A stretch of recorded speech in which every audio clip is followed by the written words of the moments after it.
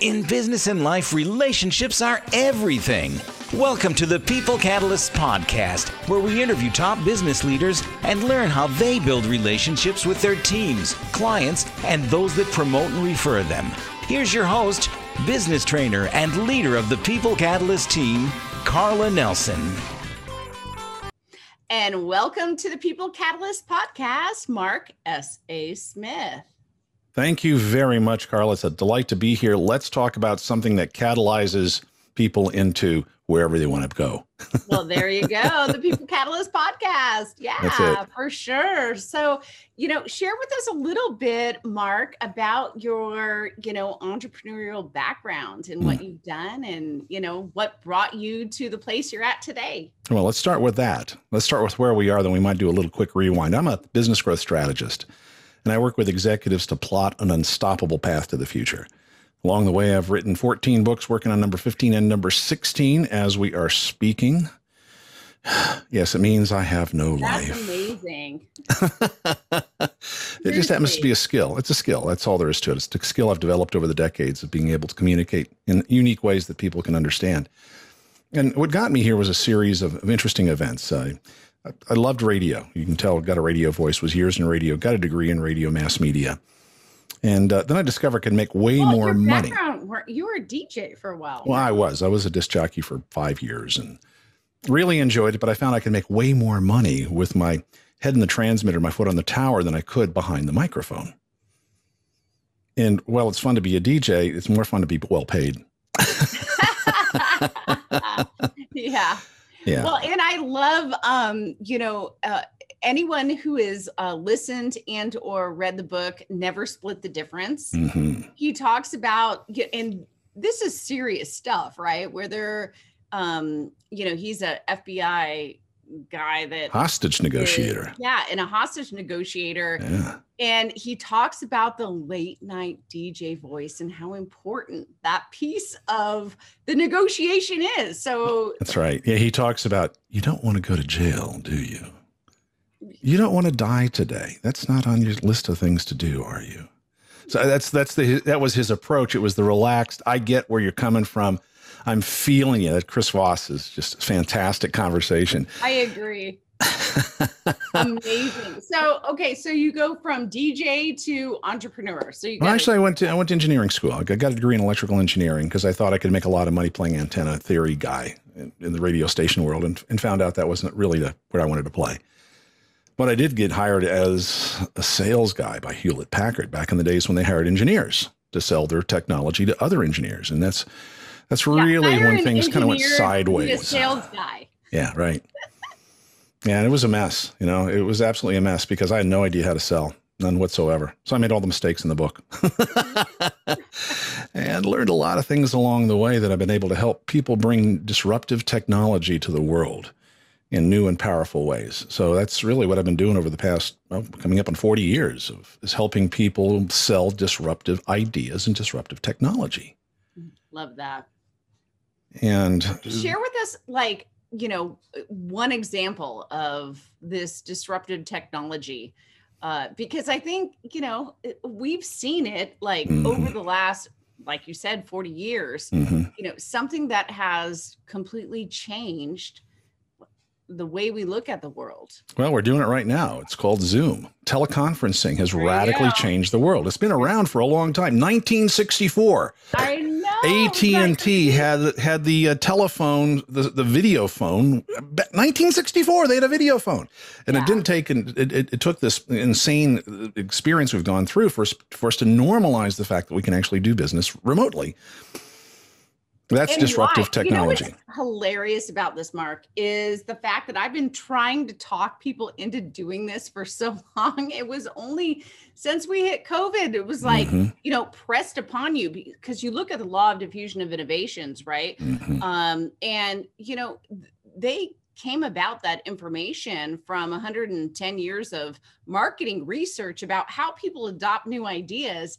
And it just got pressed upon us all of a sudden. And then now people are totally fine with it. They're like, yeah, I'd rather a video call than jump it on a plane and spend it a day there and spend it a day back. And Well, that's where you and I differ. I love the adventure. I love the adventure of going to strange places and talking to strange people about their strange problems.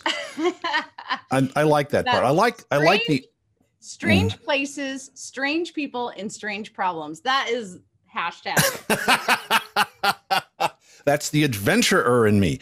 And the thing is, sure, getting on Zoom is a whole lot easier because this certainly facilitates things. It'd be difficult for you and I to get together, have this conversation without this technology. Yet I'd almost rather jump in my car and drive out to visit you because of the adventures I would have upon the way. That I have no control over. I have no planning for. It's just I wonder it's going to show up today. What amazing thing am I going to see? What amazing person am I going to meet? And along the way, I've met some extraordinary people. Some mind-blowing people. For example, it was a month ago. I'm driving down the road and I see this guy hitchhiking by the side of the road with a great big, backcountry backpack. And most people go, no, we're not going to pick up hitchhikers. I'm in Utah. What is the likelihood that I'm going to run across somebody who's a serial killer? So I picked the guy up. And he had just finished a 700-mile solo hike through the Utah desert. And I had 90 minutes of hearing this guy's story. Where else would I have discovered that, right? So, part of it is just being open to the insanity of the world showing up and saying, yes, I'm in. Well, I love that. I'm in. Like, count me in. Say yes, right? Yes. There's a lot of times that, we walk away and don't say yes and lose out in that regard. The true secret is willingness. Willingness is the superpower of all military and first responders. Their willingness to step into danger, their willingness to run towards the problem. Kidding. They're heading up when everyone else is heading down. That's right. Exactly right. That willingness is a rare resource, and it's something that is highly valued by leaders. Are you willing to try something you've never done before, or do you require that you remain in your comfort zone? Mm-hmm. Well, we all love our comfort zones. We do, but they're boring. Yeah, very true. What if you could only do things you were good at for the rest of your life? How boring would it be? Mm-hmm. And that's a good point. And that juxtaposes really, what we do well. And the fact that most people only spend, 8 to 10% of their time in the things that they do well and their strengths, right? And the fact that they do them easily, they do them well, but then all of a sudden you got to look at also, what are the things you've never done? And I think that's really interesting. And when it comes down to sales, and I know you and I had a conversation in regards to that, is, what part of that process do you do really well? Is it the, connecting with somebody, or is it the, paperwork piece, or is it the closing it out? And, so I'd love to hear, in regards to being adventurous, and then also like being in like what we have to do day in and day out. Right. And how do you kind of balance that? That's a good question. I don't think you do.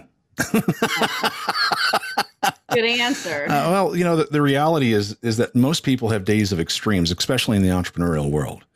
And we have days when we're extremely busy, and then we have days when we're extremely bored, and we have days when we're extremely excited. And I think that's just part of the nature of an entrepreneurial spirit, is there is no real balance. It's just, it ends up being a weave of days that we string together to accomplish our outcomes. I love that, Mark. There's not balance. Like, because everybody hears about this balance thing. I'm like, what the hell is that? Like, either you're working like crazy or you're backing off because you need something to happen before something else happens. So, that's really interesting in regards to, being adventurous, but then also understanding, you kind of have to roll with the punches as well. Well, think about this metaphor. As long as you're standing still, you're balanced. But the moment you decide to take a step, you have to lose your balance and catch yourself. Yeah. Just And like the riding a faster bike. you Yeah. go, the more you have to lose your balance before you catch yourself. Running is a series of losing your balance and catching yourself at high speed. Yeah. Yeah, that's true. Think about riding a bike. Very similar. Yeah. You have to be willing to. Unfortunately, we got the gyroscopic nature of the wheels, which help provide a little bit of force that keeps us upright. But yes, it's a balancing issue. But the point is that we're always losing balance. When we turn, we have to change the balance. And I think it's not really a matter of balance. It's a matter of understanding that things go through cycles. And, it's all about cycles. It's cycles. It's where are you in the cycle? Are you in the build cycle? Are you in the rest cycle? Are you in the rebuild cycle? Are you in the destroy cycle? There's always where we are in cycles. First, breathe. We have to empty our lungs first. There's that breathe in, breathe out. It is exert and rest. There is a great book on this. Gosh, what is it called? There was a gentleman I had the opportunity to meet, and he wrote a book, and I read it like 3 times, and I can't believe I can't remember his name, but it talked about we are oscillating people in an oscillating world. It's a vibrational world. Yeah. And he coached, Olympic world champion, like everybody he coached, they were athletes. Oh my goodness. It's a great book. Actually, if anybody probably Googled that, they'll come up with this particular book. And it talked about, just the cycle that they go through, and to understand that we are oscillating individuals. And it's not about focusing on one thing. It's about moving with what's happening. Yeah, we have natural cycles. When we call them seasons, we call them day and night. We have in the book, he actually talks about that. Like, and he identifies, like, you can go from season, you can go from, he just identified like all these different aspects of that's the way the world works. It's oscillating. Even though we hear so much, Mark, about, balance. It's like, what's balance? There really is no balance. It's just a matter of where are you in your cycle. And make sure that you're doing the thing you need to be doing in your cycle. If it's your rest cycle, for crying out loud, rest. And if it's your work cycle, all focus in on working. And I think really the best way to think about this is, where are you placing your focus? If you're split focus, then you're frittering away your energy, and then you're going to feel like you don't have time to rest. Good point. Good point. And I think the other aspect is to remember that it always takes longer than you think. Cut yourself a little slack. Well, that's every business owner and any entrepreneur that I've ever met, is the fact that it takes twice as long and it costs twice as much. So just plan on that from the beginning. And you'll sell it for half as much. Yeah, that's totally true. Okay. So with that, then I think you should move into, one of the things that we had an opportunity to chat about is, how people buy. And that's a really great conversation, I think, for, any business owner or entrepreneur, is to understand that aspect. So you want to share with that a little bit, Mark? Oh, there's so many different things we can talk about when it comes to how people buy. But the fundamental is that when it comes to your success as a sales professional, half of your success is the buyer's motivation. Do they want to experience what you're delivering, whether it's an outcome or it's the avoidance of a particular outcome, or if it's an experience? Either it's the attraction or avoidance. Well, there's absolutely right. About half the population is away from oriented. They're trying to avoid something, get rid of something, eliminate something. About the other half of the population is toward. They want to gain something. They want to experience something. They want to have something. They want to win something, which is really good, because we need to have that balance between the two. For example, typical avoiders are lawyers, keep you out of jail. Accountants, keep your numbers right. Quality control, making sure that what you're getting is high quality and it's not broken. Engineering, troubleshooting is a fundamental nature of away from. Well, and we know that, oh my gosh, from the current situation that happened here recently, right? Engineering is critical. And it is. You know what the crazy part, Mark, that you just brought up is the fact that people do things in different parts of the work differently. Absolutely it's true. one of the things that, we teach is, putting the right people in the right place at the right time, doing the right thing. Mm-hmm. And what's interesting is we focus so much on what people aren't instead of holding them in their magnificence and realizing that, it's not like you're going to come up with the best idea, pick the best idea, prioritize it, find all the people necessary, create the plan, poke all the holes in it, and do the day-to-day mundane things that need to get done. And I think that's one of the things in regards to, just getting things done that is critical and important. And all those pieces, and even thinking about, the ideas of, why people buy. I mean, think about that. We could sit here for an hour and go, this is why someone's going to buy, or this is why someone's going to avoid. Right. And we're mind reading. Looking through that process and understanding who's on your team to be able to do that well. We need to give more time to that. Well, it's a matter of training. How people buy determines how they view the purchase fundamentally. Motivation aside, and that is, do they see the purchase as being tactical, purchase to perform a task, such as, I need to clean the windows. Let's go get some window washing spray. That's a tactical purchase versus something that's mission critical. Something that's just strategic, such as, let's go buy a house. Let's get married. Let's buy a car. Let's buy a boat. Those are larger purchases that are fulfilling a mission that supports their identity versus buying something that allows them to perform a task, which is going and buying groceries. And unless you're throwing a party. Well, and if you could talk to that a little bit in your, we had previously spoke about sequence intelligence. Yeah. And how that just makes so much sense in regards to embracing your team and then also knowing what to do at what time. Well, yeah, that gets back to the concept of a person's motivation. There's three fundamental components that structure a person's motivation. That's their objective. What do they want to accomplish or avoid? And that's influenced by their vision of the world, as well as the people that they find to be influential or important to their lives. So we have an internal source of our motivation. We have an external source to our motivation. And ideally, when the two of them align, then we're going to be able to accelerate the fastest. But an external person is a scorekeeper. They let us know if we're doing well or not by their scorekeeping. And then we have our internal scorekeeping, whether we know that we feel like we're doing our best job, we feel like we're being our best person. And so we start with those internal and external scorekeepers for objectives. So that's the beginning part of it. So the next step is the priorities. That's the sequence. That is the order in which we attempt to achieve our objectives.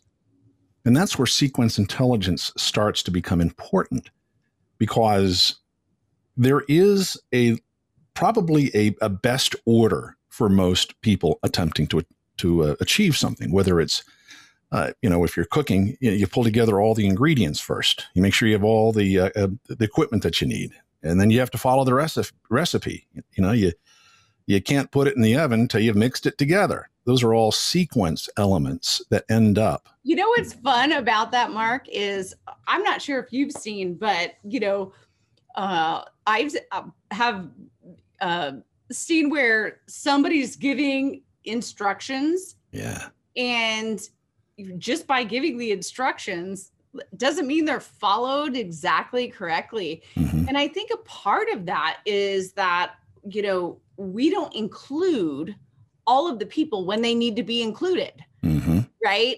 And so when we're trying to get things done, understanding that there's people, right, what we call shakers, 35% of the population that come up with ideas and they can, there's tons of negative terms that we can identify with them. Squirrel, or, in the military, they call them the chief idea fairy, or you're such a visionary, you've got your head in the clouds, or, allowing them to live in that space And then the 15% of the population that are early adopters, that are doers, pick up on those ideas. And then, okay, say, hey, I can pick the best ideas, set of ideas, and, figure out who needs to be involved in that. And then the provers, which are 25% of the population, later adopters, and they're like, how to deal with Debbie Downer kind of books. And everybody like has a frustration with provers, but they are the best because you're going to like figure out everything that's going to go wrong before it goes wrong. So let them just, do what they do best. And then the makers that, are fine with the day-to-day mundane. Okay, I can, roll with the checklist day in and day out. And I think that's really interesting in regards to your sequence intelligence. And how do you engage a team? Because we all do different parts of the work differently. And we excel at different pieces of that. Yeah, necessarily so. Everybody on a team has a different worldview that's formed by their personality, their training, their culture, their personal identity. And interestingly, you pointed out a couple of times in your conversation there that people, tend to throw arrows at some of these characteristics. Because we have so many negative terms for them. So it's not like holding them in their brilliance. It's like beating them up for what they aren't. Well, those in some ways are hints of jealousy, wishing that I could have that same experience. That's a good point. Another part of it is just not understanding their viewpoint is required for us to have in this particular case, the word balanced is correct. Balanced in the term of a balanced tire, and that it runs down the road better when it is in balance than if it's out of balance. If you have an organization that's nothing but idea generators, nothing happens. And if you have an organization that's nothing but implementers, it falls apart. It becomes obsolete. Well, and so we have to have that balance. And what's so interesting about that, Mark, is, we've worked with, new tech companies, almost everybody, early adopters, right? Idea. But you have to get to the point to replicating something over and over again. And it's interesting, we've been training a city that has had some really challenging situations in regards to diversity and inclusion. And we trained 54 of their managers. They had no makers. I was like, I know what you struggle with every single day is the fact that you're great with making the rules, but now all of a sudden you have to actually do that checklist. You don't like it, do you? And they erupted in laughter. It's like, we need everybody. We just don't need them at the same time in the work. Right. And you have to get through that entire process. And that's what I love about the sequence intelligence that the whole idea behind sequence intelligence is it starts with master planning, which is what's the outcome the best possible outcome that you can achieve. And then figuring out how to increment stepwise to doing that. One example is we have these absolutely fantastic things that have become our handcuffs, these smartphones. And, it's taken an awful lot to get us to this point. Starting all the way with the back with the idea of let's have voice communications. And now that's the least used function of this phone. I don't talk into that very much anymore. Right. Yeah. And so there's a lot of things that had to be in place, sequencing that had to get into place before we got to this particular point. But if you start with the end in mind, then we can figure out the sequence that's required, and we can talk to the people that are going to help us navigate that sequence. And then we can figure out the best way to get there. Now, best is a judgment, whether it's the least expensive, the fastest, if the most fun. There's a lot of different criteria that we could assign to the word best, but we get to do that. We get to decide that through leadership in the team of how do we define best. But that's where sequencing really becomes important, and it has to do with priority. That's a good point. One of the things that I've communicated to people, because relationships are super important to me. When I look at my checklist, and I'm definitely a person that loves to have a checklist, is that how is it going to affect the relationship? Like, to me, that's the way, that's my, view of the checklist. And I go, okay, so if that's needing to be done based off the checklist, and then I love that you're like, okay, is it about fun, or is it about fast, or is it about less expensive, or, putting that in regards to the sequence intelligence makes total sense. I think a part of this too is having impact literacy, understanding the impact of the choices you make, the decisions you make, the actions that you take are part of sequence intelligence. And unfortunately, we don't really possess impact literacy until we've made a lot of mistakes. That's a part of life, right? Like, yeah. Honestly, at the end of the day, it's night. Yeah, exactly. Well, that's awesome. So, Mark, how can our viewers and listeners get a hold of you? The very easiest way is let's connect on LinkedIn. Mark's on linkedin.com, MARKSON, linkedin.com. It's hard to find me unless you use Mark S.A. Smith. You can find me that way too.